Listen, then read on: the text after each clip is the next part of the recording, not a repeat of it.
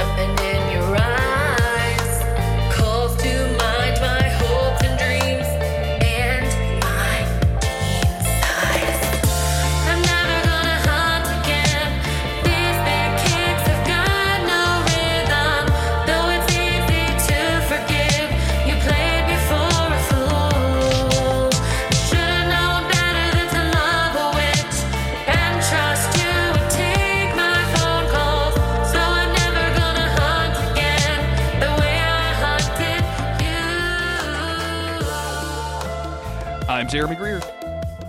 I'm Chris Mosier. And this is Monster of the Week, the creepy but necessary podcast where we talk about every single episode of the TV show Supernatural, and we're laughing through the intro because you should listen to the outtakes, everybody. That's what happens at the end of the outtakes. We make each other laugh, and then we say, let's talk about Supernatural, and we continue laughing throughout. Right up top, thank you to all of the patrons, new and old, over at patreon.com/Monster of the Week. We really, really appreciate you guys throwing some cash down for us every month. It's a huge thing. It's a big deal, and we appreciate each and every one of you. Chris. What's up? How are you, my man? I'm doing all right. How are you? I'm doing pretty good. Life is all right. Does it sound like I'm yelling? It does. It does. It sounds like you've got an energy today. I am. Okay. I am yelling. You are yelling. Is everything okay? Do you need to? Yeah, everything's great. Everything's great. How are you? I'm well. I'm doing okay. I am interested to talk in this episode of Supernatural. Yeah. Wow, we are in a weird fucking energy right now. What is this? I'm so sweaty. Hi everyone. It's Chris from Monster of the Week. I'd like to let you know that it's very warm out again, so you know what that means. I'm going to complain about it. No, this episode was pretty good. A lot going on. A lot of action. Yeah, we seem to be on a roll. Yeah. I think that I am. What's the best way to put this? This feels like Endgame. This feels like end of the season type stuff. So it's surprising that we were seeing this in episode 9, and it makes me think. And again, this is just Jeremy predicting Supernatural, which has never worked out very well on this podcast. I've been wrong most times. We're always wrong. But it makes me think we're going to be kind of wrapping up the Michael issue pretty quick, and like dealing with something else because they just introduced the Empty. We're having this big showdown with Michael, and I like. Are we just going to wrap that up in the mid-season and kind of just move on? Like, is this maybe them having decided, like, hey, we're going to shut down the show in season 15. It's time to move on with some of those plots and get rid of this Michael stuff that's left over from season 13 or what? But, like, this definitely seems a lot bigger than an episode 9. Yeah. This must be the mid-season finale. I don't know, because this season is only 20 episodes, so we're a little off. You would think episode 10 would be halfway through. But if they take a Christmas break or whatever, and this is like a Christmas-themed episode, then maybe it was. Maybe this was the cliffhanger they wanted to leave it with. But I can't imagine that they're going to do the Dean as Michael thing for more than an episode or two again, right? Because they do it at the beginning of the season, and then they want to set things right again, so they bring him back. Because if they keep Dean as Michael, then that means we're not getting any, random hunts or anything like that. Like, it's going to have to stay serious for the rest of the season. So that makes me think, just like you, they're going to deal with Michael. Yeah, I think in this next episode, not the one we're covering today, but in the next episode, that'll be when I honestly expect that to be like done with Michael at that point. Like, I think we're going to be pretty much over with it. So I'm interested to see how that works. In the meantime, for the folks at home, Chris, can you remind them? I remember, I'm a clue master, but can you remind them what's been happening in the world of Supernatural? No problem. Last time on Supernatural, after contracting COVID-19, Jack sadly passed away and went to heaven. Desperate to save their son, Dean, Sam, and Cass worked together to perform a spell that could bring Jack back to life at the cost of a tiny piece of his soul. Though the spell is successful, a new threat now looms. While in heaven, Castiel encountered the Empty, a dangerous being that very much wants him dead. Meanwhile, Nick is trying to summon Lucifer like a teenager at a slumber party. Michael has laid monster traps for hunters, and the boys need to track down Dark Kaya again to get her spear. I can't believe you didn't say Darth Kaya. That's how I have her in my notes every I single know. time I reference her. I know. Is Darth They Kaya. got me because they call her Dark Kaya, which They is do. Mhm. not as funny as Darth Kaya. I don't think so. I think it's a lot They should funnier. have just doubled down and called her that. I think it would be way funnier. Like I think it would be better that Yeah. way. But We we are make so many pop culture references, so like of course like Sam and Dean would just call her that. 100%. We're covering season 14, episode 9, The Spear. This was written by Robert Behrens and directed by Eamon Katarali. This aired on December 13th, 2018. And Chris, you were correct. The next episode is like January 17th. So this is the mid-season cliffhanger. The best laid plans. Sam and Dean enlist the help of their pal Garth to gain inside information on what Michael may be planning. The brothers split up to each go after weapons that can aid in their fight against the Archangel, but this may be a fight our heroes cannot win. That's all correct, surprisingly. The intro for this, the previously on, or the Road So Far, has a weird voiceover that I don't. And somebody correct me if I'm wrong, which I know y'all will, but like I don't remember ever hearing him say the "monsters are scared of us" line in the show. Do you? That felt like a new one. Okay. That definitely felt like a new one. So it's not just me then, because I definitely was watching that. And I'm like, well, this is awesome. Number one, and like number two, where is this dialogue from? And before, I'm sure he said it to some rando Yeah, somewhere, yeah. and we just didn't pay attention to it. it's probably in that episode where they kill a bunch of, or they escape from prison and Ketch kills a bunch of U.S. soldiers. So Yeah, sure. you're trapped in here with me, just like that guy from Watchmen, which is a good Yeah, movie. Dean definitely. I don't actually like Dean Rorschach. definitely thinks Yeah, Rorsch- I think he's yeah, the anti-hero, but he's not the good guy, if you know what I'm saying. Anyway, All we, right, so we start off in Kansas City, Missouri. Yep. And it's Christmas. it's Christmas Now, Jeremy, time. I hate Christmas music. I truly, truly hate Christmas music. I love Christmas. Mhm. Can't stand the music. So, we're on shaky ground here. All right, so, but just to, like Last Christmas, George Michael. Last Christmas. Okay, there's a few that I like, and Last Christmas Okay. is takes the top spot. There's so many people who'll be like, I hate that song. The worst Christmas song is Last Christmas. No, you're wrong. Wrong. And Definitely wrong. You have bad taste. You have bad taste. Go listen to fucking Rudolph the Red-Nosed Reindeer. All of you those are you bad. child. Yeah. Okay. All of those are bad. Or anything by The Boss. Anything by, I don't remember that dude's real, Springsteen, Bruce Springsteen. Anytime he sings a Christmas Get him anything, outta here. get the fucking radio, him turn it off, burn the Christmas tree, get The out of other here. one that everybody hates. The other one that everybody hates is the Mariah Carey one. I actually kind of fuck. I fuck with that song. I think that's a good song. Like she's got a great voice and she's like fun with it. She's real energetic. And now I think the problem is with both of those tracks. Anytime you've heard them more than twice in a 24-hour period, you're like a little bit done with it. Yeah. You kind of want to pull your hair out a little bit. Yeah. Sadly, it's neither of those songs in the cold open. It's just some bullshit that I already forgot about. And we see a monster. I think this is a werewolf. At like an office Christmas party, killing everybody. Yes. And then this monster, once everybody's taken care of, this monster reports to a woman, who we soon realize is actually Michael in a new vessel. And this werewolf's whole thing was saying, "Oh, I didn't feed on any of them. I just killed them. I'm saving up for tomorrow." So we know something big is about to pop off in the world of Supernatural. And then shortly after, another a lieutenant, if you will, comes in with some new werewolf volunteers who want to help with the new or with this plan of Michael's. And one of those werewolves happens to be Garth. Yep. Garth. This is Michael, and Michael has most of Dean's memory, so he's like, I know who you are. I used to possess Dean, Yes. and Garth is like, I know. Fully recognize you. Yeah. It's cool. Like, and Garth says, hey, I'm here because, like, even though I'm friends with Dean, this is obviously the future, and I have to do what I can to protect my family. I have a daughter at home, which I think is the first time we've ever heard of him having a daughter. Like, the last time we saw him, I'm pretty sure he was just like struggling to marry into the Mormon werewolf family, which is how my memory is of the Mormon werewolf family. I don't know if they were actually Mormons or not, but yeah. I think I'm pretty sure insulting you're Mormons spot on. and werewolves when I say Mormon werewolf family. So sorry. But, yeah, he's got a kid. We don't hear her name or No. anything. We just know he's got a daughter. I'm glad that they just like immediately address this and Michael doesn't pretend to not know or anything Yep. like that. And Garth just says, "Hey, Dean's still my friend, but if I got to be on the winning side of this war when it goes down, because I got to look out for my family." It's almost convincing enough that like I'm like, yeah, I believe Garth, except I don't at all. I don't believe for a second that Garth would betray his friend. No, not at all. Not at all. And it's, I immediately knew what was up with this. This felt like it was definitely a plan. We jump over to the bunker where Jack is eating some cereal. He's eating some Cookie Crisp, one of my favorite kinds of cereal. They don't call him Cookie Crisp in the show. Obviously, I forget the name, but they have a real dumb name. Yeah. Castiel comes in, and Jack is immediately concerned that Castiel will tell Sam that he's been eating this cereal. Don't tell Sam, okay. And I'm like, and he's like, Sam says this stuff will rot my teeth, and I'm like, no, Sam just wants the cereal. Like that's it. Like he's just using the same shit on you that it doesn't work on Dean anymore. He's gaslighting you. He's gaslighting He's you. absolutely gaslighting you, Jack. And Jack has to call his necromancer girlfriend to talk about gaslighting that night. Yeah. But then they get a little serious. Castiel says, like, hey, because it's the middle of the night. And he's like, I understand you can't sleep. You've been through a lot. You've died and come back to life, which basically we all have around here.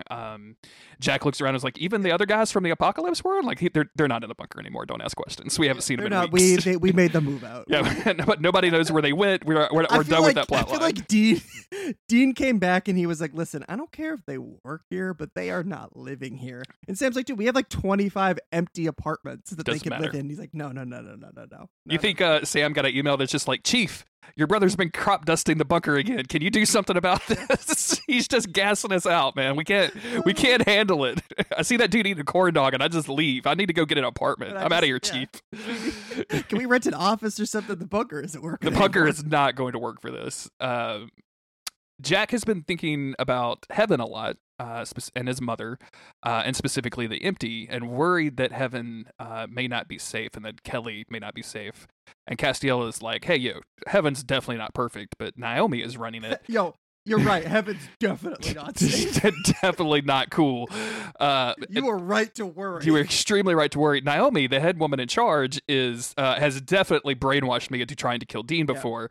Yeah. But also, she's really protective of the souls in heaven. She's not going to let anything happen. Yeah, to he's them. like, listen. Naomi's like she's kind of fucked up, right? She's pretty complicated. She's fucked up, but I mean, she'll probably do a good job of protecting heaven. All right, so no sweat. No sweat gang. Don't worry about it too much. Jack's like, what do you mean she's quote kind of fucked up, Castiel? I don't understand what that means. I'm gonna have to go to DuckDuckGo.com and figure out what that means. Yeah. Jack only likes the privacy that DuckDuckGo gives him over a standard Google search, Chris. If you were wondering where my joke was going there, he's really concerned about his internet privacy. He's had to learn a lot fast. It's 2 Internet years. Privacy is one of those things. He's teaching Dean what a VPN is. It's really interesting. And then they start talking about how, okay, Cass is like, yo, don't tell Sam and Dean that I made this deal with the empty. I've probably said this phrase many times before. This is the most Winchester shit that Castiel has ever done. Mm-hmm. I really, part of me kind of gets tired when they reuse the same plot lines and stuff over and over again, but there is a part of me that actually really likes this because so much of what's at the core of Supernatural is really, really unhealthy relationships and doing really drastic, dangerous things to preserve the safety of those you love. So Castiel doing a Sam or Dean move here for Jack is sort of very beautiful. It's just bad news. It's bad news. And he says that it's not that Sam and Dean can't know. It's just that he doesn't want them to know because it's just gonna stress them out. But also, Jack, you don't even have to worry about it because the empty says he's gonna kill me when I'm good and happy, and I will never be happy. This is so depressing. You don't even have to worry about that. I will never be happy. This is so depressing. Like, this is the saddest thing I think that Castiel has said on the show to date. Like, the empty will come get me when I'm happy, and like that's never going to happen for me. Like, that is so fucking sad, man. anytime he starts to feel happy, he just goes on Twitter and looks at the trending hashtags or whatever, and then he comes right back down. Just don't do that. Please don't do that. I want to go back to the keeping the secret real quick. Because I like Jack's response when Castiel says, I don't want them to have that burden. And Jack's like, well, I want it. Like, we should do that. Like, you sacrifice yourself for me. Somebody should share this with you, basically, which I think is very, like, Jack is they've made Jack's character into a really pure character, which is interesting considering he spent probably a quarter of his life in a different universe in an angel war, which he had no control over. Yeah. And then like another couple days chilling with Lucifer. But yeah, but he's a very pure and very innocent personality, and I just like this idea of him like wanting to share that burden. And then the other thing I wanted to say about this secret is that the thing that I've always hated the most when it comes to secrets, and not only Supernatural, but in just like any kind of dramatic television show like this episodic serial television show, is when two characters have one character has a secret from the other one, and the second character like says something to the secret carrying character to make him feel bad about having a secret without realizing it. And they definitely do that later in the episode. Supernatural is really, really, really guilty about it. They do it constantly. But that's the times where I'm like, oh, what are you doing? And I'll bring it up when it happens. When Dean says the thing later, I'll bring it up. I just was like, God damn it, really? We're going to have to go through all of this again? Like, I feel like we've done so much of this. Yep, they just like making us feel bad. That's their kink, and we don't kink shame on here. So it's true. According to my notes, someone named Gardy now calls, but I believe it was Garth who gives Sam a call. Okay. I guess this is the next day or something. Garth calls Sam to inform him of basically everything that's happened so far. He unfortunately is going to have to drink some blood with Michael's grace in it to become a souped up werewolf, and Garth believes that no sweat, I could just not drink it. I'll just keep it in my mouth and I'll spit it back out later, like I used to do when I would take medicine with my mom. No big deal. No sweat gang. But we learn here that Sam is the one who basically called him in, pulled him out of retirement. So Garth has not been hunting anymore. He's just living his life. Sam called him in as a favor to be recruited into this werewolf thing. So this is going to weigh on Sam a little bit if things go south. But just then, Garth gets called in to go take his archangel medicine or whatever. Yep, and we get a good balls from him when that happens. Castiel arrives. I guess we get this brief thing back and forth between Dean and Sam, where Dean is like pointing out how they know where Michael is because of a tip from Naomi.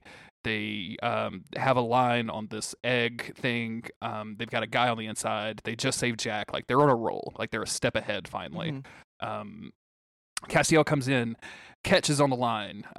They go over to the Skype room in the bunker. I don't know where this is. Is this the kitchen? It's a whole room. It's a whole room for Skype. But Ketch is on the phone bragging about how he broke into somebody's house to steal an egg. I couldn't remember what the egg was. I even went so far as to text you, like, what the fuck is this egg? I don't remember. Did somebody lay something on the show and I just like put it out of my memory? Someone lay an egg. Oh my God. What was it, Jack? Did Jack lay an egg? Did Jack lay an egg? Is there a nest? Where's the nest? Okay, bring back the nest. That's season 15 where they all move into the nest that Jack made. Yeah, there's just a huge egg that Jack's sitting on at all times. No, for those at home that don't remember, it's the demon. It's the demon or angel possession. It's like hyperbolic angel possession exorcismo bomb. It's the opposite of a Pokemon ball, from what I understand about Pokemon balls. Exactly. Yeah. Except So it expels the angel from its vessel. Yes, and they used it on Lucifer back in the day before they put him back in the cage. Back when he was president. Yeah, back when he was the president of the United States. and spent most of his time boning his assistant. And I love Kelly, but I mean, come on, dude. We love Kelly, but it just feels like he could have gotten more done. Get your agenda on first, is all I'm saying. Come on. Ketch says that the person he stole this from immediately saw that he stole it, sent a lot of mercenaries after him, so he had to ditch the ball, or ditch the egg. And of course, everybody's upset. Ketch further explains, but don't worry, it's going to be showing up in Lebanon, Kansas the day after tomorrow. I shipped it. I just find that really funny. I shipped it, and I paid extra for like Priority Express, which exasperates Dean to no end. I think this is actually maybe the most I've ever liked Ketch is this little monologue, and he's 100%, 100%. and I don't ever need him to come back after this. Ended on a high Just note. this kind of, ended on a high note. This kind of like smarmy, overconfident, sassy British guy who, if you just take away everything else and it was just catching a computer screen popping up every once in a while, and all of his other bullshit baggage was never there. They met him on a hunt once. He was British Men of Letters, blah, blah, blah, whatever. Then I would love him. I'd frankly love this version of him because the whole thing is just funny. It would be way better. But This guy who Skypes in every once in a while, who with just this really tall tale about what he had to do to get that egg in the mail, and they never quite know if he's telling the truth or not, or what his whole deal is. and it just like packages just randomly arrive with things that may or may not be useful to the current case.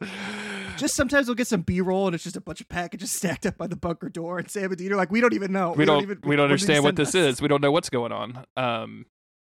So they tell him like, hey, like we've kind of got some serious Michael shit going on. We actually needed this today, not the day after tomorrow. Well, it's Christmas. I'm sorry. They don't deliver on Christmas. And Ketch just says, sorry, chaps. And we skip back over to the high rise in Missouri, where Garth and the frat boy werewolf are waiting to get turned. The frat boy has a whole monologue. Somebody was having a really good time with this guy. He tells Garth... He's a werebro, He's if you a will. werebro.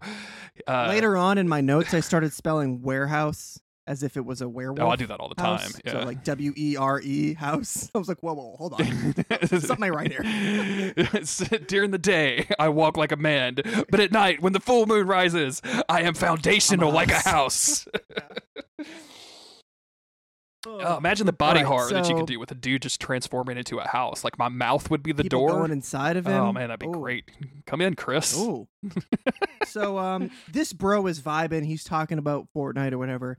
Garth is pretty nervous. Now we're realizing how recent this is that they're talking about like Fortnite. Garth's very nervous. Big deal.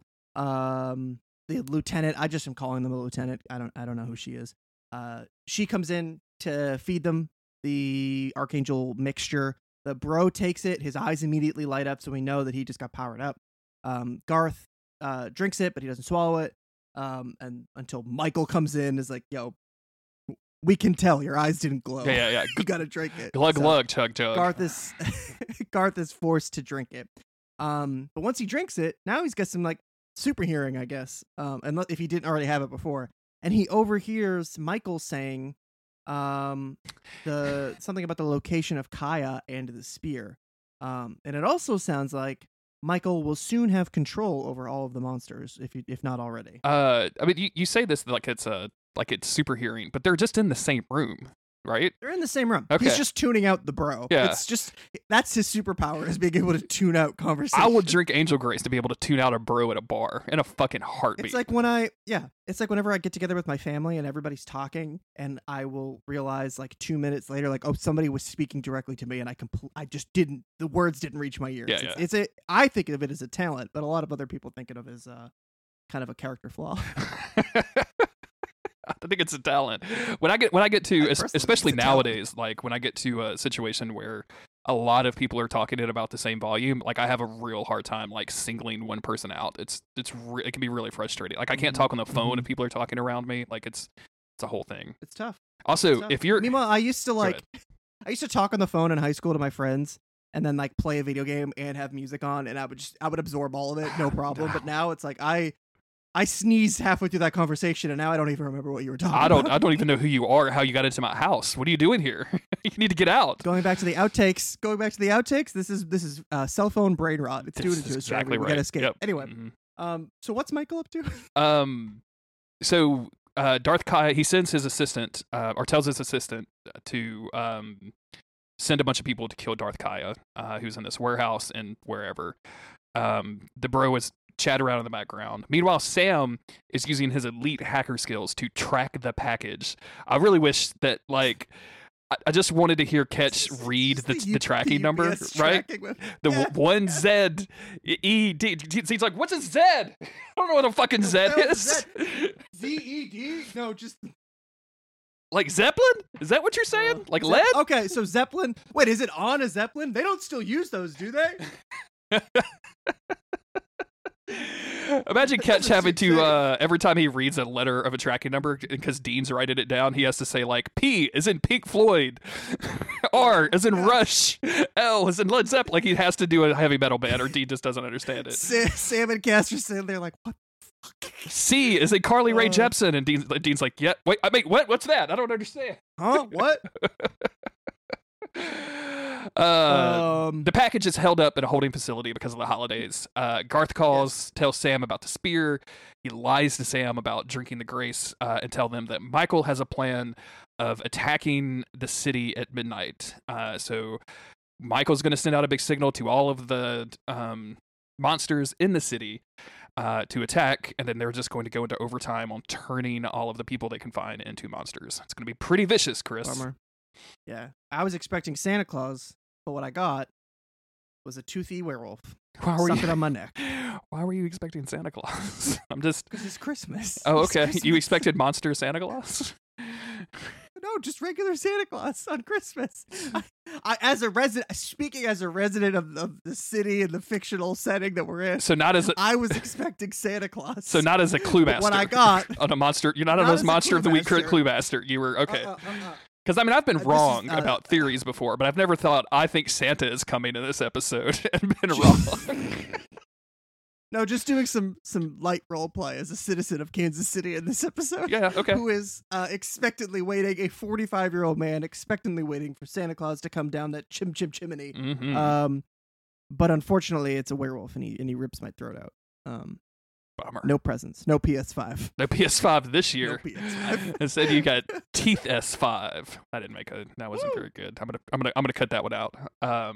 So Anyway, the boys come up with a plan. They've got a lead on the spear, so Dean and Castiel are going to go after that. They know where this egg is, so Sam and Jack are going to go break into the facility to try to get this egg. They mentioned that Bobby has been working on the angel cuffs, which I don't... they keep bringing up these angel cuffs that I don't think we've ever seen them work a single time. I don't know. Yeah. How would you work on them? just never seems to get the job. Yeah, I mean, just give up on the fucking angel cuffs already. Bring back the fucking the magical brass knuckles. Those things rocked. Those were great. Those things were tight as fuck. Those things were tight as fuck. You hit Michael with some brass knuckles powered up by like Mojo. That shit's popping. Shit's popping. Yeah, I think just sort of like the mental impact more than anything of realizing he just got fucking knuckled up. It's like, yeah, when the Hulk like gets hit and he's like, wait a minute, you made me bleed, or like Superman is another good example of that, and he's like, oh well, now I'm really pissed. That kind of situation. They also mentioned Rowena can put Michael back in his cage, and that never goes anywhere in this episode. But yeah, I don't... it's time to put our plan in motion. Castiel and Dean arrive at the wet paper factory. That's what I have this in my notes. I don't know if you agree. Yeah, no, I think that's very confused about this situation, this location. It just like I could just smell garbage looking at my TV. All I smelled was garbage. It's a recycling plant. Like that's the So I mean, like it makes sense that there's just a bunch of wet paper outside, I guess, but it just still feels really weird. It's a lot. As they arrive, Castiel remarks like, hey, you're really happy nowadays. Like your tape deck is broken and you didn't even complain about it once. And this is where Dean's like, yeah, I quit Twitter. Finally, I'm off social media. I'm off social media. I've been reading. You know about that, Castiel? I unfriended John Winchester from Facebook, so I don't have to look at his weird gun stuff anymore. Feeling really good, just all around. Feeling really great. It's fun. Not being on Twitter is just a really good time.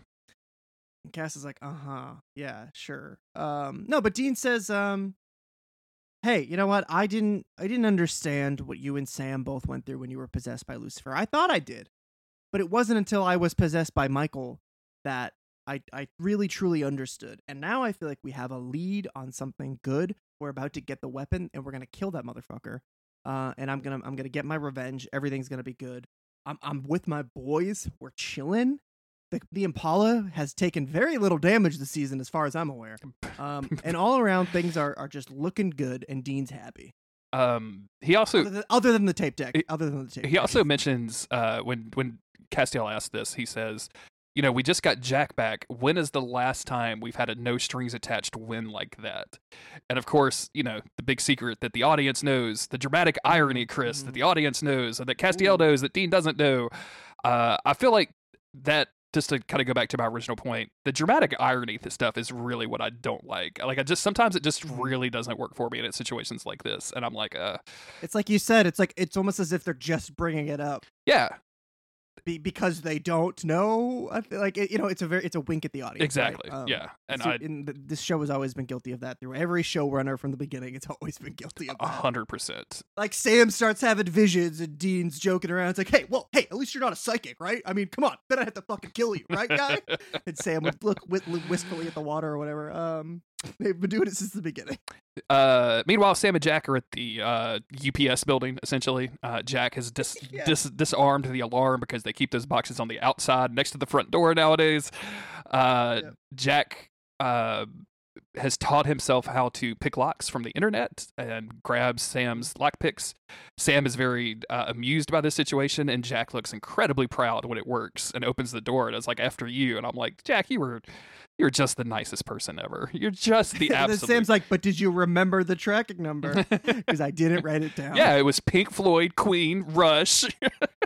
All right. 248. Carly Rae Jepsen. Carly Rae Jepsen. Easy. We go back over to Cass and Dean, where they find where Darth Kaya has been sleeping. There's a warm pot of food, but there's no Darth Kaya. Castiel starts to wonder, hey, we got this tip. Michael's people should have already, or monsters should have already been on the way here. Where are they? Where is any sign of a struggle? Something weird is going on. Yeah. Meanwhile, Sam and starting to think this might have been a setup. Might have been something weird. Something fishy's going on, Chris. Something weird. Something weird. And then they just cut over to Sam Winchester taking a baseball bat to the dome. And staying awake. I mean, which is impressive. He's wobbly, but he does not lose consciousness. Does not lose consciousness. I was impressed. This is good. Yeah, seriously. NFL's got nothing on the brain damage of this guy. Seriously. Which is a serious issue. Very serious issue. Mm-hmm. But anyway, Jack got kidnapped by some dudes, and Sam took a bat to the head. And just when Sam gets back up on his feet, it's too late to chase after Jack. Michael's there. Michael has the egg. Opened somebody else's package. It's federal crime. Sam tries to attack. He pulls out the angel blade. He's like, "You're gonna fucking kill me anyway. Who gives a shit?" And it tries to attack Michael, who just tosses him like a fucking toy, and then melts the egg. Destroying this weapon that we thought could help us out. And I guess, I don't know, what was the plan? Just to get Michael out of the vessel? Is it just a good backup weapon, I guess? Or were they for once thinking, we should try to avoid killing a vessel, right? Maybe we should avoid killing this innocent human who thought that they were helping out an angel. Well, I think the idea, except that this is what I had in my head, because they talked about having the angel cuffs, and they talked about having Rowena to do the spell again to get Michael into the cage, like what we've seen him do with Lucifer. So I think there was a situation of if we can make that happen, if we can put him back in the cage, then we'll do it, because we're not sure if the spear will actually kill him or not. So, right. But I mean, none of that actually happened. So fucking question mark on what their actual plan was. Yeah. Besides, big fat question mark from me. Just get the stuff is really what it comes down to. Yes. Sam gets his ass beat again. He's just tossed all around. Mm-hmm. Sorry, Sammy. Maybe next time. We cut back to to Dean and Cass, and they're calling Sam, but they're not getting any answers. And that's when Garth calls Dean, saying, "Hey, I'm also calling Sam. No answers." But Michael went to back up whatever the situation was, so things are looking bad. And of course, they're like, Michael, there's nobody here. Michael's not here. Yeah, there's nobody here for him to back up. And that's when Michael shows up right in the room with Garth. Mm-hmm. It's like, "Hey, we need to talk, bucko." Pretty obvious ploy you had there, but anyway, just then when they get off the phone, Darth Kaya shows up. She's whipping that spear around like you wouldn't believe. Dean tries to tell her, "Hey, we didn't come to a fight. We want the spear. We're asking you for it. We really need it." But instead, and she doesn't want to give it up, of course. But instead of Dean being like, "Can you please come with us? Can you help us fight?" or whatever, he's just like, "Then kill me. Just kill me." It's like, okay, Dean, relax, pump the brakes. but he gives an impassioned spear about how the spear, or impassioned spear, an impassioned speech about how the spear is the only thing that can stop Michael, and by stopping Michael, they could save thousands of lives. She starts to relent a little bit here, and finally says, "Okay, I will give you the spear, but in exchange, you got to do something for me. You have to get me away back home. You have to open up a portal because I came here because I was trying to escape from the monsters on that side, but I realized it's actually just way worse over here, and I'm supposed to have health insurance also on top of all of that. That's bullshit. Say what you want about Apocalypse World, but I could go get checked out for free. I could go to a doctor." So she's saying, I want your Nephilim to open up the gate for me and let me go back. I want to go home. Dean immediately lies and is like, "Yeah, no problem. Yep. Yeah, no sweat. We'll do that. We'll do that for you." And she's like, "How do I know I can trust you?" Cass says, "Well, you don't. You don't know that. You don't know that we're telling the truth." Yeah. Good swerve on that one, Cass. Nice work. But you two are hiding something. So let's just do this. Let's just do this. We have people to save. Let's do the thing. So and she gives him the spear. A couple of things around this. I thought it was interesting that Dean went in kind of passive and just had the conversation as opposed to threatening her or anything, especially with their past history. They even show it on the road so far in this episode where he threatens her at gunpoint when they're trying to track down a way to get into the other world. I thought it was good. I thought either you're going to give it to me or you're going to have to kill me thing was a little much. And kind of in combination of that, I don't understand. Like, we've seen Darth Kaya use the spear. Doesn't she seem like the best person that should use the spear? We see Dean try to use it later, and it's like, he clearly... let's get somebody, like, who's spec'd for this. like, she's got all the stats. Dean's great with guns, knives. Like, he's got stat points all over the place. He's a very versatile character. Yeah. But Kaya just feels like she's put all her points into spear wielding and front flips. Yes. And just a huge help in this fight, if you ask me. And light, space, dope armor. Like, that's her. That's how she's spec'd. Yes. Hoods of protection. I was really frustrated by this because I like the character a lot, and I think that they've built up a motivation for her to want to get revenge on Michael. And out of anybody, she's the closest one that's actually wounded Michael at this point. This is going to change later in this episode, but like also like there's your sneak attack, right? Like there's the thing that could be your sneak attack when you go in fully armed or whatever. And I don't know if it's because they wanted to have that scene towards the end where the four boys are like all walking in with each other or what have you, but this was kind of weird. Just for them not to even mention it. Like what is Kaya doing during this? Like, and they're just like, she's just running away from werewolves. Like that doesn't seem right. It just seems like getting the Impala. You're probably safer because now you don't have the spear. I was also expecting Dean to be like, "Okay, well, I'll give you like a gun. Do you want a gun?" Yeah, like just to protect yourself because that was all you had was this magic spear. I don't know. I just think that you need a guy with a pole arm in the squad, right? Yeah. And none of them respect for it, and it just. Jokes aside, to me, it makes totally way more sense to have Kaya come along. I guess getting her to fight Michael might be a tough sell because she really doesn't like the guy and wants to stay away from him. But it's also, like you said, she wounded him before. She beat his ass. Yeah. So I don't know. And you know, again, this is very much the Team Free Will organization right now. So I can understand them not wanting a quote unquote villain along for the ride. From the writer's point of view, I just again like in a couple of minutes we're going to see Dean try to use the spear just on his own and drop it, and then a few minutes after that we're going to see him try to use the spear against Michael, and he just knocks it out of Dean's hand. So what really happens in the episode is that Dean's phone rings, and it's Sam who says this was all a setup. They've got Jack. We got to go get him. Castiel specifically says, "Hey, do not go in on your own." And Sam says, "Of course not. I would never do that. Whatever gave you the impression that me, Sam Winchester, would go into this dangerous situation on my own?" I was expecting, because Castiel said it, for there to be some ramifications. Yeah, something. Consequences. Nope. Not at all. No, for once, no. It's very funny to me. But okay, so we see Jack being brought before Michael, Michael's now saying that he doesn't care about Jack. He's not afraid of Jack anymore because Jack is powerless. But over time, Jack is going to get his powers back, and over time, Jack is going to lose his affection for Sam, Dean, and Cass, because Jack will live for essentially, I guess, forever. We hope, fingers crossed, he'll live forever.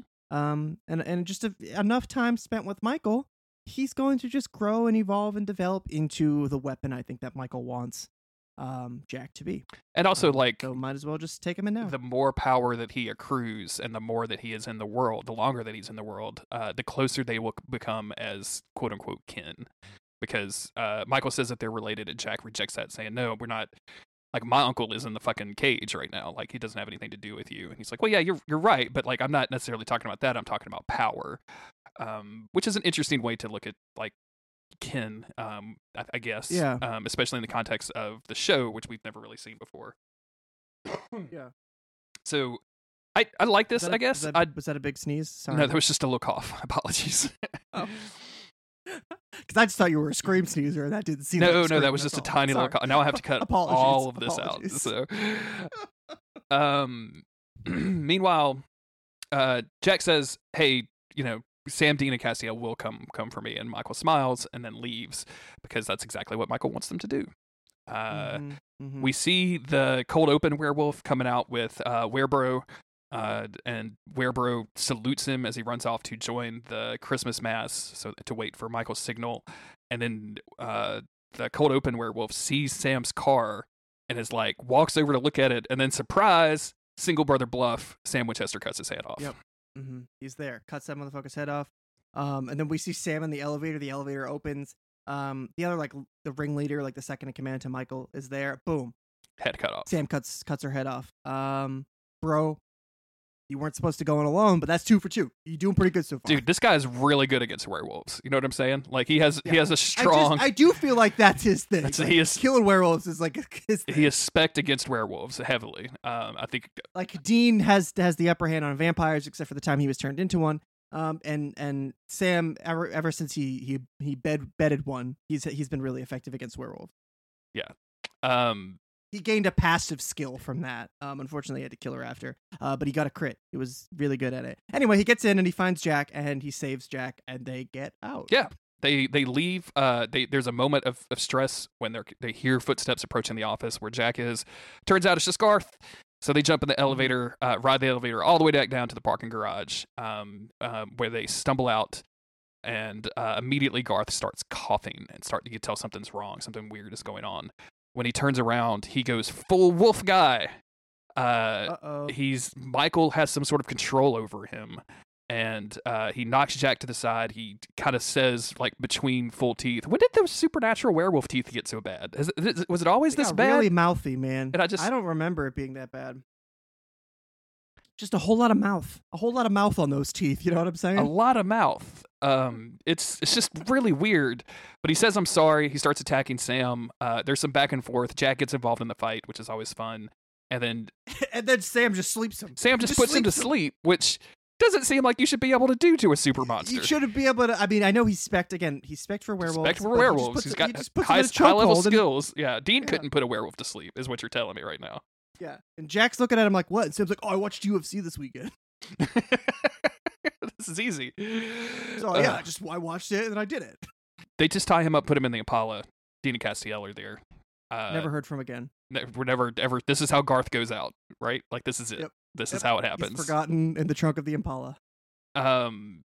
Sam tells Dean. Dean had the keys. So when he's taken over, no one can get the Impala's trunk open. You know he's not gonna let he's not gonna let Castiel have those keys, right? Like, do you remember what happened the last time that Dean gave Castiel the keys? Castiel drove off in the Impala with Kelly Klein so that Kelly could have baby Jack. Yeah, like, that's literally the last. Like, it's not gonna happen again. Can't be trusted anymore. Yeah. So they It's so fucking funny that he's just gonna be trapped in the Impala for the rest of his life, for the rest of his, like, long supernaturally extended life. Yes. Sam says, hey, I think Michael could see through Garth. He knows we're coming. Sam called a bunch of the hunters to come to the city to help them out. Castiel heals Jack. This is where Dean does his little spear twirly thing, and he doesn't have the specifications for that. He totally. I did like this, and I like Dean's attitude here of like, they know we're coming, we're outmatched. This is definitely a trap. Let's fucking do it, dude. Let's just fucking do it. I like this attitude a lot. I think this is very, very funny. Like, it just seems like home. Like, let's get it, boys. Yep. This is very funny to me. And they march in while like that horrible Christmas song plays that I just could not. I can't with this. But I thought that this, for some reason, I guess I just misread how much time was left or something. I thought this was the end of the episode right Me too. here. Mm-hmm. And I was like, am I going to have to watch the next episode? They're just going to end on them slow-mo moving? Because I'm like, they got the spear. They got to win, right? Yeah, I thought this was going to be I thought there was kind of going to be a like a big cliffhanger, but I thought this was going to be it. Like, I thought they were going to be marching in, and then we're going to have the big fight a little bit later. But no, instead, we switch over to Michael, who is roaming around the room and just kind of being impatient in general, just waiting for them to show up when he feels Castiel. And, you know, the boys are good at this, Chris. Do you think this was a good Winchester plan? I don't know. They used cast as bait, which seems a little mean. But they didn't. I mean, like, they got. This just doesn't seem like a good plan. It could have been better executed. I mean, I guess the idea was to get Michael out of the room so that Sam and Jack could post up on one side, Dean could post up on the other, giving Dean the back shot, so he could go for the critical hit, the backstab, which is what happens, except he botches the backstab because it just feels like the second that Sam and Jack stepped forward, Dean should have been right there, right behind, because there's a 1 second difference in attack time. Then we're good because Michael is pushing Sam and Jack with force powers against the wall. And in that one moment, that's when you strike, and not wait for them to hit the wall, wait for Michael to like step forward a little bit, then you spring out. Like, no, you just do it immediately. You can do it right then and there. You take care of it. But then that wouldn't be a very exciting mid-season finale. It wouldn't be. And also, like, I will just say this out loud, that if Darth Kaya was here, this would have been sneaking up on Michael, no problem. Yeah. No we stress. saw how stealthy she was earlier. Yeah. Dean looks down at his phone. He looks back up. She's gone. Yeah. Anyway, doesn't matter what action. Opportunity. It doesn't matter, Chris. It doesn't matter. It doesn't matter. Instead, okay. what happens? Dean tries to rush over, can't sneak up in time. Michael beats him up. Michael knocks a spear out of his hand. He grabs Dean by the neck and says, "All of this that I'm doing is your fault because you let me in. It's your mistake that's causing all of this death and all of this pain and all of this terror." And then throws him on the floor. Sam grabs the spear, very much reminiscent of the season 13 finale, tosses it towards Dean. Dean grabs it and is able to score a slash on Michael's arm. But it's not enough. Does not kill Michael. Not enough. Dean manages to back Michael up against the window, but as he's about to hit the killing blow, he starts having these weird visions, which we've seen for the last couple of episodes. Or I think just maybe the last episode, maybe just the two. I'm not sure, but there's been some stuff. We've seen some stuff. Definitely some stuff going on. He starts having these flashbacks to his time possessed by Michael, and then the woman that Michael has been possessing this entire time falls to the ground, and Dean doesn't turn his back, or with his back still turned on the rest of the team, breaks the spear in half, and then turns around and reveals that he is now Michael. Dun, dun. Michael just manages to go ahead and explain a bunch of stuff that listeners have been wanting to be explained, which is that he intentionally abandoned Dean as a vessel because Dean wouldn't stop struggling. So he waited until Dean was vulnerable enough that he would be able to break him and bury him so that he didn't have to deal with Dean fighting against him the whole time. And he said he is now gone, so saying that Dean is no longer around. And now he's got an entire city filled with monsters waiting to destroy the entire city, and they've been waiting for one thing, and he says this, and he snaps his fingers, and it goes to black. He holds up his fingers, and there is a moment of hesitation where I don't know how many minutes are left in the episode at this point, and I'm thinking, fuck you, dude, Dean's still there, he's going to stop him from snapping his fingers, isn't he? But then we hear it, he snaps his fingers, and I was like, oh shit. They lose. They lost. Yep. They had this big plan. Now, there's a part of me that's like, okay, that all happened way too fast. We just simply just jumped back into it. But there's another part of me that was really excited because they got all these things that they needed, all these weapons. And there keep being, holes in the plan where the package got delayed or Ketch couldn't bring it, so now they have to go to the pick it up somewhere, and then Michael intercepts it. All these little things that keep happening that just keep making things worse and worse and worse and worse. Now, usually we'll go into a finale or something like that. Everybody's ready, everybody's juiced up, and then something will go wrong at some point. One bad thing will happen, somebody will make a deal, and then we'll kill the bad guy. Or there'll be a last-minute twist. The season will end, and we'll pick it up and kind of deal with it over the next, 15 episodes in the next season. But right here, it just feels like they're doing a very intense, deliberate thing where we've just built them up, and then little by little, we strip away. Like, we've got Garth on the inside, but now Garth is against us. We got the spear, but now it's broken, and Michael got, like, they just slowly rip away all these things that we think that we have to leave, I guess at this point, Sam, Cass, and Jack in a position where you just think, how the hell are they going to get out of this? And I hope that they stay grounded with it and that we get some really exciting stuff going forward, because I don't want some magic hand-waving stuff that just goes, oh, nope, you got him. Dean's back. Because I really like the setup for this. Again, it was a little fast, but they really just stripped us all down, leaving us thinking there's no way they're going to get out of this. But we know that they will. So that makes it exciting. They gotta get out of this. They're the boys. They're Team Free Will. They're the Winchesters. They're the boys. I am extremely excited to see how they get out of this, and how they get out of this is going to be really important because, like I mentioned at the top of the episode, I can't see them getting out of this without somehow killing Michael, right? Mm-hmm. So I'm really excited to see how this is going to transition to the rest of the season. I didn't realize this was only a 20 episode season, so this is nerve-wracking for me, who has not started work on the season 15 theme song. So I guess I got to start that shit out immediately. We got to make some decisions, Chris. That takes a long time to do. No. But yeah, it's going to be interesting having this abbreviated season and how all of this stuff is going to play, because how are they going to handle a fucking city full of monsters whose only job is to turn humans into more monsters? That's fucking bonkers. Yeah, I'm excited. This is going to pop off. I hope. Hopefully it's very cool, because this is a tricky one. You want to just get off this podcast and then go watch it and then come back and talk about it? You want to go do that? Yeah, I think that's our only option. You have any last thoughts, Chris? Good episode. Very excited. It's been a long time since I felt like I really wanted to see immediately what happens next on Supernatural, so that's always fun.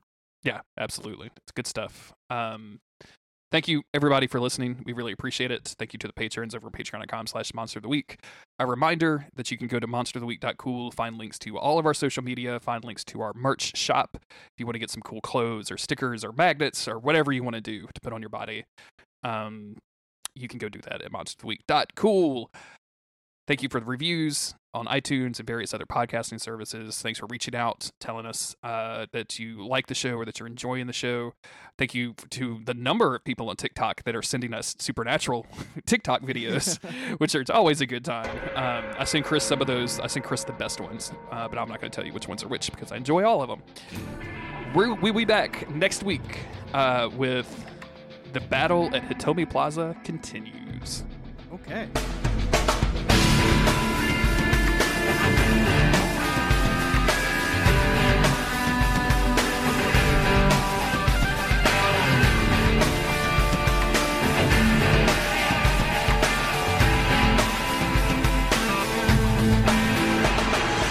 Oh shit, it's Chris Mosier. Right.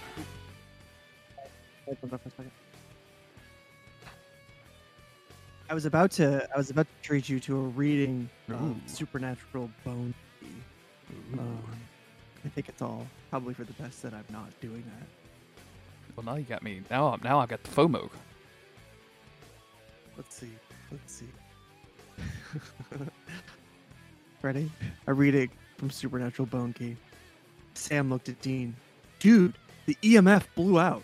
You think? Dean said, shaking his hand back and forth. Christ, the energy you'd need for that light up. Jesus, I can never read this. You can't ever get through it. It's hilarious. I can never get through it. It's just hard. Christ, the energy you'd need for that would light up Chicago. Definitely some mere mojo here, said Dean. David had no idea what these two were talking about, but he needed to get them out of here before Mr. Hemingway showed up. All right, look, I don't know what you two are doing, but turning back to David, Sam said, we need to know about the haunting. When did it start? I don't know what. Walking up to him, Sam stared down at him with scary, intense eyes. It's a scary dash intense. Look, David. Wait, what's Sam's sexy voice sound like? Hey. Like when he's talking to like mourning widows. It kind of sounds like his voice? girlfriend just died. It's kind of like a look, David. I can't. No, all right. Enough bone key. Jeremy, hi. Hey. I just realized I haven't been recording. Oh damn! I can't believe you missed my very pornographic us. I am so sweaty, and I have been in this room for all of 3 minutes. So, oxygen levels are low, but I think that's good. I think I'll get a little lightheaded, and maybe we'll have some fun. We'll get loopy. A little exciting time. Yeah. I'm looking forward to this. This is good. I mean, you haven't talked in a while. We haven't spoken about Supernatural or really anything. I don't know if there was some sort of coldness there. Do you have something you need to get off your chest or anything? Is everything? No coldness. In fact, it's very sweaty. Hold on 1 second. I'm taking my headphones off. Okay. Okay, sorry. I'm back. No coldness. Just sweating. Okay. Well, I mean, if you do have something to say to me, Chris, you know I'm here. I'll listen. It's okay. Yeah. No, I don't know. My screen time on my phone went up significantly last week, so I'm trying to once again not look at my phone. I feel like I just lose part of myself every time I pick it up, and I never put it down. But I'm not looking at anything. I just leave games open all the time, and I'm just sucking away my soul instead of doing anything productive. So, are you willing to share the number of hours per day that you use your phone? Yeah, it said last week it said 8 hours per day. Of screen time. Okay, well yours is worse than mine. I thought mine was bad. So no, yeah, it's great. It's because I've been playing a lot of phone games because I'm sitting around, not at work, and when I'm not playing Mass Effect, I'm just like playing games on my phone. Where can you actually see that as a history? Do they? I don't know. It just hits me with it every Sunday, and then I'm like, yeah, that Sunday thing is just really bad. See all activity. Here we go. Can I see last week? It won't let me say last week. But this is just showing me that I need to not be on TikTok as much as I am because wow. Okay. This is telling me that oh my god, I've played phone games for 3 hours today. 3 hours? That's a lot. Jesus fucking Christ. Jesus Christ. Jess, before she left this morning, said, "Don't spend all day on your phone." I was like, "I won't." Of course not, babe. And then I played. Of course not. Played games on my phone for 3 hours. So yeah, if I don't respond to texts because I'm playing games on my phone, and I can't respond because I have to close the game out, and Fate Grand Order decides it wants to fucking crash every time I tab out of it. I don't even know what that is. What is I'm that? Every morning I set my alarm and I play Fire Emblem in the morning on my phone. Okay. I play for like 5-10 minutes before I get up. And every morning I'll wake up before my alarm. I usually do. I'll start playing the game. Foolishly, I won't turn my alarm off, and then it will go off and it will crash the game. So it's just great. It's just great. Phone games are great. Being addicted to them is great. Life is great. I love being addicted to things. I love being addicted to things. It's good. But I had thought I was trying to look at my phone less, but this is actually a little bit depressing. What do you think is worse, cigarettes or phone games? Phone games don't cost me anything, but I think they do cost people a lot of money. I just happen to not spend money on them. Yeah, if you were a whale, this would be a different conversation. If I was a whale, this would be probably more damaging to my wallet and my health than cigarettes. Okay. Because when I smoked, I didn't smoke a lot. Like I'd have a couple cigarettes a day tops. Jesus I was pretty light Christ. smoker. I envy you because unless I was drinking, that was the thing. Because it wasn't that I was just a social smoker because I would smoke alone. But that was like 90% of it. It was like just being social, hanging out with people. So if I was by myself for a while, I probably wouldn't smoke.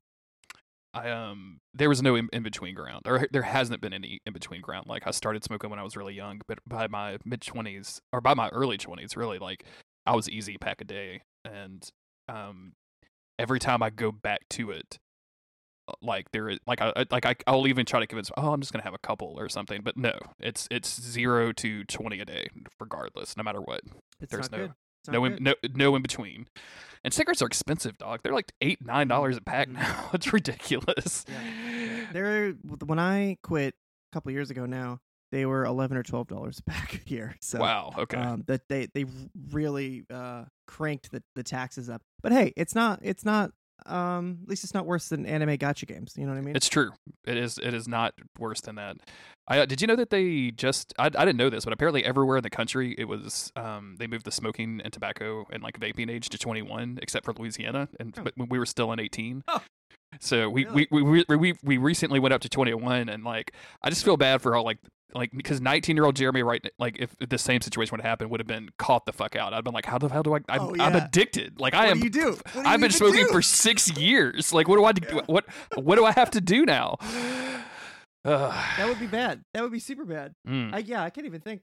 I mean, I was really broke in college. Sometimes my friends would have to like buy them for me, which was weird because I went to this like preppy school and like no one else smoked, and I mean that wasn't entirely true, but none of my friends did.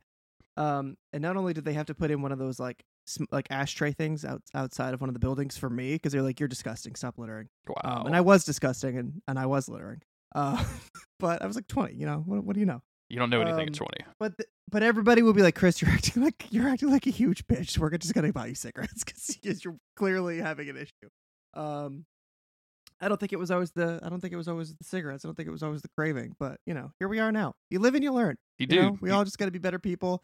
We have more complex addictions now. It is what it is. I'm glad I've never gotten addicted to phone games. I don't know that I've put any money into really any kind of phone game before. Like the idea of it just completely boggles my mind. And I've put money into like video games, but I've never hit the button on an iPhone before. I don't know what's different, why I think it's different at all or better, but yeah.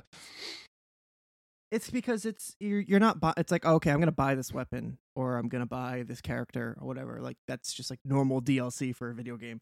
But with these phone games, it's I'm going to buy the chance to possibly win this character. But nothing's ever guaranteed, and that's why it's such a slippery slope. And that's, I don't know, addicted. I guess addicted is the right word for it because I will check them every day, especially Fire Emblem. I have checked every single day since the day it released. I don't think I've ever missed a day. But it's like a lot of that is me opening the app, getting the daily reward, like pressing OK, and then closing the app, and I don't actually do anything. But it's still, I mean, I think that counts as an addiction still because I am compulsively checking it every single day. And I play the game constantly. Whenever there's a good fun event going on, I'll play it a lot. And because I don't spend money, that's when I find myself putting in way too much time. Like I'm doing right now in this other game. I put in 3 hours today or whatever it was because there's a big event going on and I want to get the rewards for it, but I don't want to have to pay any real money. So I'm just sitting around when I could have been doing something valuable with my time. And just playing this game. Like earlier when we talked, I watched the episode and you're like, okay, I'm going to watch it in a little while, whatever. I'm like, okay, cool. I'll make some lunch and maybe I'll throw on Final Fantasy, play that for a little while, or you know, put a show on Netflix or whatever. But no, I sat in the dark with the AC on and I played this game on my phone. I did make salad though. I had a salad for lunch. Ooh, we grilled a bunch of Greek food yesterday, so I had leftover Greek food. Nice. A lot of sushi yesterday. I'm waiting for that to come back to haunt me. It always does in some way. But Mass Effect. Did you have a fun Father's Day? I mean, we grilled food. Yeah, we hung out outside for a little while. Okay, well, I heard you say Mass Effect, so yeah. I just remembered that because you talked about like the difference in video game DLC versus phone game DLC being like the chance to get something, and remembering that I actually put money into the Mass Effect 3 multiplayer loot boxes. Oh yeah. And also Overwatch loot boxes. That's a bad thing. I need to maybe there's a reason I don't play those video games anymore, you know? I think yeah, I think, you know, it's probably for the best to avoid those things. It's pretty malicious. Even towards the end, I don't know how bad World of Warcraft is. I think towards the end when I stopped playing, it was starting to get like that, and that was in like 2009 or 2010. And it feels like that shit really snowballed, like the loot boxes and all that stuff. And now I have no idea how bad it is now, because for one, I don't play any of those games. Two, I don't listen to a lot of video game podcasts anymore, which is where that information used to come from. Mm-hmm. Or three, I don't know if it's just because people have now just gotten so used to microtransactions and all that shit that nobody talks about it anymore, or nobody cares anymore. Or I don't know. I might just be unplugged from it. But it seems like it got really, really bad for a couple of years there. That's a really good point. I don't listen to video game podcasts anymore, so I don't know what the bad video games are. Should we get back into it? No, I don't. Again? I don't think so. I think this is a good place for us to be. Not listening. Yeah. Like I used to listen to the Giant Bomb, and like no offense to those guys or anything, they all seem like good dudes or whatever. But like the idea of listening to a 3-hour podcast, which is 4 dudes talking about the games that they played and maybe like one big topic or something, and just listening to one guy rant about a video game that I don't have any interest in, will never buy, will never play, for like an hour of my time. And granted, like all of my podcast experiences are in a car where I can't really do anything else. So it's not like it was the choice between listening to Brad Shoemaker talk about Destiny or, read War and Peace, but I could have been listening to War and Peace. You know what I'm saying? I could be doing anything else. You could have been. That's why I listen to a lot of audiobooks now. Yeah. I think it's different. If it's like one of our friends doing a video game podcast, that's one thing. We did that for so long. We all were doing them because it's like you're just listening to your buddies, and that's you're laughing along, whatever. Or game club stuff, like obviously, Watch Out for Fireballs, and there's a couple other different shows, Kane and Rince, I like them, where you can specifically choose to listen to it if it's about a game you care about. Yes. Or something that you're interested in. But the general discussion video game podcast can sometimes be a huge drag. Yes. Especially when it's a 3-hour Waypoint podcast, where it's like, you guys are brilliant. You all make great points, but you've been talking about Destiny or whatever for 3 hours. So I'm checking out. Oh man, they had Open Mike Eagle on Waypoint, and I waited. Yeah. I just waited for him and Patrick to talk about Don't Give Up Skeleton, and it never happened. So fuck Waypoint forever. Never happened. Wow. No, I'm kidding. That was their opportunity. They wasted to spread some love. No, I like all those people, but I just, you got to be really in the right mood for it. It's a lot. They go in depth on a lot of things that I don't need to go in depth on. And it's your analogy about like WoW for Kane and Rince is the same exact thing of like, I mean, I've told Gary before of like, yeah, I'm not listening to you guys talk about that. Like, I'm just not going to do that. I'm sorry. Yeah. Like, I like that game a lot. I don't really need you to tell me that you don't, except in this conversation. I don't need to listen to that for like 2 hours. Yeah. Like, I don't need the breakdown. So my favorite episodes of that, it's like where games that I like or like have a passing interest in less than the ones that I love. Like, I can't listen to anybody talk about Final Fantasy VIII because I know that they hate it. Yeah. Everybody hates that game. That's just like, it's a given. I just assume that they hate it going in, and I can't listen to it. I'm too sensitive. But if it's a game like, then I'm like, oh yeah, I remember playing that a while ago. That was kind of cool. And then I can hear somebody rip it apart and go like, oh yeah, I know, I feel the same way. Absolutely, same way. Same. Pour my opinion for me, please. It happens. Sometimes you just gotta, sometimes you just really want to listen to some dogpiling. Yeah, or something like Dark Souls where I really, really like it, but I feel like even to this day I have no fucking clue of what I'm doing ever. I'm just like, yeah, no, I just, I beat it. That's all I know. I like it, but I don't know what I'm doing or what's going on. Meanwhile, our friend Pat is in my DMs this weekend saying that he is just randomly started a Broken Sword run, and he's like, in a day and a half, he was like 3/4 of the way through the game of using nothing but a broken sword. It's fucking ridiculous. Oh, I don't know if you could hear that horse noise I just made. But I didn't. I hope it comes up on your mic. I had just taken a really big sip of water when you said that. I don't know why the Broken Sword run made me laugh so hard. It was just like, no, of course he's doing that. Of course he's doing that, you fucking crazy person. I don't think I could listen to anybody talk about Dark Souls basically ever again. Like, especially seriously. Like, just the idea of like, every like, I feel like 6 months, somebody on Forbes writes an article about how they found Dark Souls, and it says all of the same things that people have been saying for the last decade about the game, which is, it was really hard at first, and then I overcame it, and then I there was more every time I dug through every surface, and I could talk to my friends, and I get idea, and I'm like, dude, like everybody has had this experience. Like I get it. You specifically talked to like 300 people who had that same experience. I do have a little bit of a. You're right. I do have a little bit of a. I could probably not. Yeah, I forgot about the whole podcast that I did. Yeah. Something I've been noticing recently is like there's the type of gamer who's really into video games, but is like, no, fuck Dark Souls, fuck games like that. They're just pointlessly brutal, and those people are just never going to learn. They think that the Dark Souls fandom is just fandom. God, player base is just people who say get good. They think that's the beginning and end of everything. Mm-hmm. So they're never going to be into it. And then there's the people who know that they don't like them, but they want to think that they're cool. They want to think that the games are cool.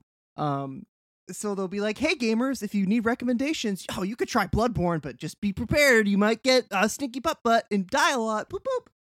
Those people, for some reason, make me more mad than anybody else. I feel like that's like, you just described shut up. YouTube, period. Like, that's just all of Yes, YouTube. Yes. Like, I want to sound like I know what I'm talking about. So, yeah, those are pretty hard. Just don't fucking talk about it, bro. Just say, yeah, not for me. It looks cool, not for me. That's it. It's all you guys say, bro. Enough. Jesus Christ. Apparently, I'm mad about that. Because I will occasionally, like, especially working from home or whatever, when I want stuff just on in the background that I don't have to pay attention to, I'll put on random, like, retrospectives of games that I'm never going to play again. Like Fable. I watched one on Fable a couple weeks ago. Yeah. I was like, I really liked Fable when I was in middle school. Like, those games were a lot of fun. And then in high school, whatever, when the other ones came out. But I don't think that it would be fun to go back and play it. But it's fun to just hear somebody, like, show some gameplay and talk about it. But then I watch a couple of those things, and then suddenly all this just insipid nonsense comes into my YouTube feed. Like, oh, no. Or I'll watch, like, this hasn't happened in a while. I had to stop. I'll watch one, like, Supernatural gag reel or something, or I'll watch one of our fucking videos. Yep. I was about to say. It's like 18 reasons why Dean should have blah, blah, blah in the finale. I'm like, dude, what? I didn't want to know any of that. Oh, man. Right now, my recommendation page on YouTube is synthesizers, Final Cut Pro tips and tricks, because when I was making the Careless Hunters video, that's all I was Google searching. And then Taskmaster clips. Those are the three things that are my entire YouTube is just completely dominated by right now. And because all I do is watch, like, Mario videos on YouTube. That's it. That's basically I watch Mario videos and, like, game trailers. That's it. I never watch anything else. Except when, like, we're sitting there and Autumn's like, is there an outtake thing for season 11 of Taskmaster? And I'm like, you bet your fucking ass there is. Let's go look at it right now. So it just picks this stuff up for me, I guess. I don't know. YouTube is so fucking weird, though. Like, it's just a bizarre. YouTube's incredibly weird. I found a pretty, actually, like, a good gold mine that I'm kind of wanting it to go away now. But some Mass Effect videos, because there's been a very robust Mass Effect community for the last 10 years who never stopped being into the game and making videos about the game.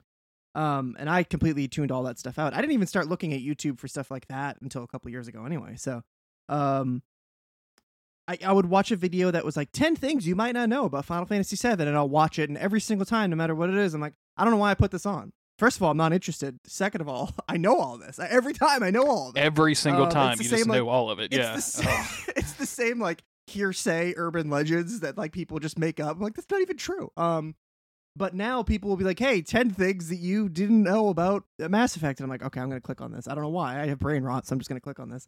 And a lot of times it's like, hey, yeah, if you do this, if you didn't recruit Garrus in the first game and this character dies and then blah, blah, blah, like this scenario will happen. That I've actually found incredibly interesting. It's like, oh, all these different ways that the game will account for your decisions. It feels like Mass Effect 3 in particular feels like it was a letdown because we all just sort of, like, made the same, like, quote unquote good decisions. Like, we all, like, everybody survives the suicide mission. Yep. Like, we do everything so that everything is right and good, and then you're very powerful and strong.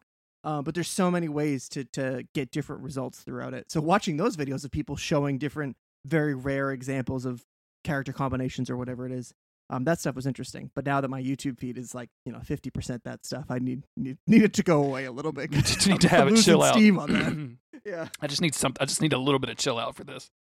Had I finished Mass Effect 3 last time we talked? Yes, you had finished it. And then I think you were talking about doing the collection trophies at that point. Yeah, I haven't started that yet. I did start Andromeda, and I just stopped at the same point that I stopped the first time, where you get to, like, the first, like, big hub area. And the Frostbite engine is just so unbelievably hideous. It's really difficult. It's really to just, like, look at. Yeah, it's really gross looking. It's unfortunate. And I can't blame them. I know there's a lot of vitriol towards BioWare and with Anthem and all that, and I just can't blame them because I know that game engine sucks really, really bad, and it shows. It just shows. It's just so ugly. Dragon Age Inquisition has the same goddamn issue. It's so unbelievably hideous. So I started playing FF7 again, which is very pretty. but everybody makes a lot of noise all the time, and that's been a lot to kind of step back into. Mass Effect, I just feel like everyone's very stoic. When they're speaking, that's when they're making noise. Meanwhile, Cloud and Tifa will like get on a train and be like, and I'm like, if somebody overhears this, they're gonna think I'm watching porn. You're just watching porn, sir. That's all that is. Cloud, what's wrong? She asked you if you wanted dinner, and you went. I'm like, no, just answer her. Don't stop making noise. And you compare compare the Frostbite engine to the RE engine that Capcom has built for like God. RE2, RE3 remakes. I started playing RE7 this weekend, which I know you and I had talked about streaming, but I was just like, I just want to play a video game. Like, what is a video game? Sometimes you just want a game. And dude, I don't. It was broad ass daylight. It's 8:00 in the morning. I'm playing Resident Evil 7, and I'm like, this is a little too scary. This is a little too scary. This is a little too scary for me. I don't know that I can. And like, dude, they just beat the shit out of Ethan in the beginning of that game. Like, they cut his hand off and do all kinds of bad stuff. Like, I don't feel like I'm spoiling RE7, especially the first like hour or whatever. No. It was so much. It was so much. I was like, I got to take a break. I got to go do something else for a little while. I don't remember what I did. I went and did something completely different that wasn't that. So 7 is like almost too much after a certain point, and I'm sure you can get used to it. But I was on my second playthrough of that game, and I was like, man, I got to take a break. Like, I just can't do it. I kind of marathoned through it over the course of a couple days. And it was exhausting because there's so much dread. It's so spooky all the time. I know. Whereas dude. 8, I feel like you get to a certain point in 8 where you're like, all right, I got this. Plus, like, the spookiest, most dread-filled part of 8 is when the big tall lady's chasing after you, and you're like, well, I'm okay. I can deal with it. I can deal with that. It's not some crazy man with his shirt off trying to, slap my butt cheeks or whatever. So it's okay. 8's a lot more palatable. It's a lot more fun. You want to talk about Supernatural? We've been talking about video games for like Let's do it. 45 Let's minutes. do it. Jeremy, I'm recording this podcast in my underwear. Uh-oh. Do I need to get And- my and underwear nothing too? Do you but. Want, do you want to make? Is it time to turn on the It video is- camera finally? It's just unbelievably hot in here. So I said, you know what? I'm not ruining these clothes. I'm just taking them off. I'm in my own home. I mean, I can do whatever the fuck I want to. I can do whatever I want. There's nothing like getting naked in your house and just hanging out. Yeah. And this is at the very end of the outtakes, so people won't know about it. Yeah, until yeah. we get to the very end. People are going to fast forward through this mostly. So, we got a message. It was like, shut the fuck up. Yeah, I don't even. We're like, I'm all not right, even. note taken. Hold on, I wanna go actually find this. Yeah. Okay. And if you're still listening, No Name, who is what you listed yourself as, I'm assuming No Name, the rapper, by the way, is who's listening. Yeah. Definitely, yeah.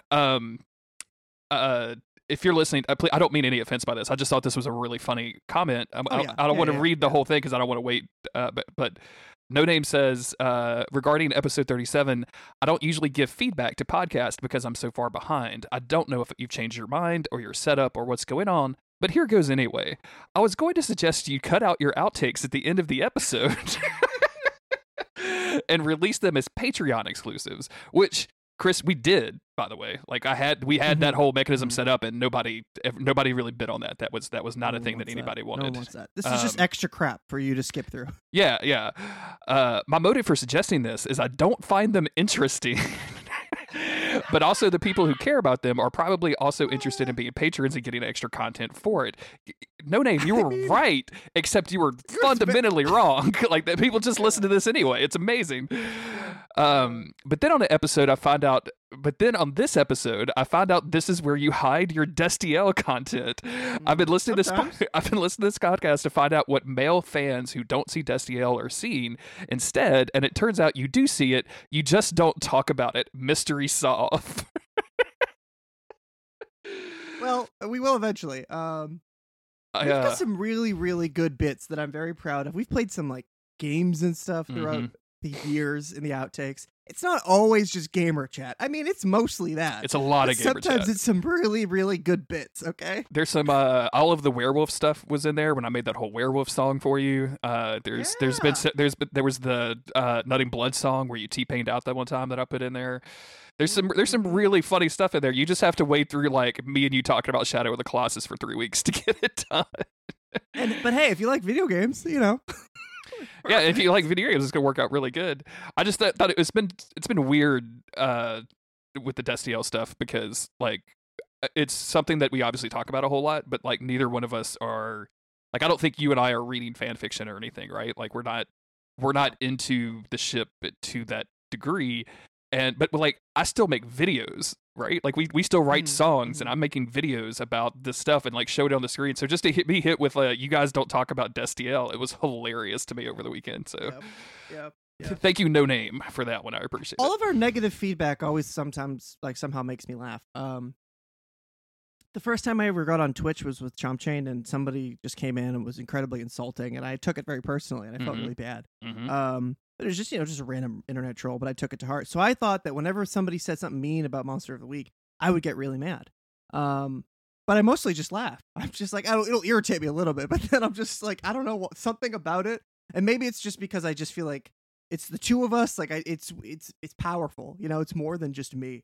So it just makes me laugh, and I don't care. It doesn't bother me. I don't care. Say whatever you want. I think also like the negative feedback we've gotten is stuff that like we can't really change. Like the stuff that sticks out to me is stuff like the lady who wrote in that I guess the complaint was that we weren't like fangirling over Sam enough, and literally told me to ask my wife about how she felt about Jared Padalecki, which like ask your wife which became a meme for a while in the Monster of the Week Discord. The whole thing. I think everybody sort of thinks we're like the Destiel guys now, but I just always felt like we were like I was trying to make you like a Sam guy. Yeah, like, I was trying to make this the Sam Winchester podcast, and it somehow went in a completely different direction. There was also the woman that wrote in that said that described herself as a witch and said I can help you with the lore. That's what's still one of my favorite sentences of all times. I'm a witch. We should have taken her up on that. I think that we did. That was still a missed opportunity. We 100%. I emailed her back and was like, please do. I would like to have this, please. So I was very nice about it. I don't even know if it's negative or not. If that was like could be counted as negative feedback or not. I really liked it. I thought it was going to be really funny. But like a lot of this stuff is just like I don't agree that this or that happened, or that with your opinion about something, and I'm like that's totally fine. I don't take that as criticism. I just take that as like rebuttal. And anything like just people are like, yo, you suck. Yeah, we don't even really get that, to be honest with you. Like, we haven't gotten a "yo, you suck" in quite some time. In fact, the only negative review we have for iTunes is, this is a little bit maybe behind the scenes, but we had to ban a guy from the Discord, and then like 45 minutes later, we got a negative review calling the Discord cliquish, and I'm like, you were equating all Germans with Nazis, my good man, and when I told you to stop, you doubled down. Like, that's what you did. So I banned you, and now you're mad. Anyway, we should talk about Supernatural because this isn't going anywhere. Aren't we already? No, we haven't done anything about Supernatural. You hear that? I did. What was that? Those were my bare thighs. Oof. I don't. Which I guess you would. I could do that in shorts too. So I'm not naked. All right, I'm not naked. That reminds me of that line from Arrested Development where Tobias talks about a woman's breast clattering in the wind. That's what your thighs sound. It sound like the clattering of Chris Moser's thighs. I know. Really quick, I've been watching Community again, and I was obsessed with it in my early 20s. Me and my friends would just drink and watch Community all the time. I don't know why. Mm-hmm. And I was always like, Pierce is my least favorite character. But I just realized there's so many little nuggets of like things that I say all the time that are from Community, and a lot of them are things that Pierce says. Really? Not the like racist stuff. He'll say like never lock your knees, if you lock your knees you die. Yeah. For some reason that's just part of my vernacular. I'll just sort of say that or think it. And then to rewatch the show now and be like, holy shit, all this dumb shit that I say I did not realize I just took from the show and just entered it into my brain forever. Anyway, let's talk about Supernatural. Let's talk about Supernatural.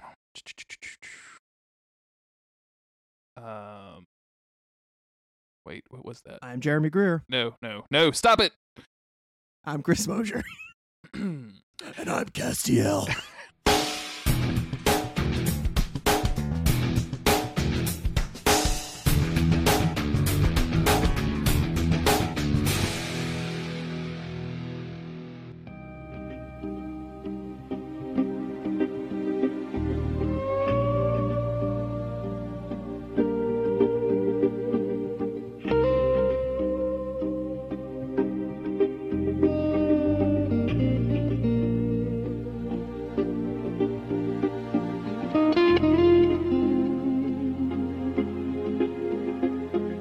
Bye.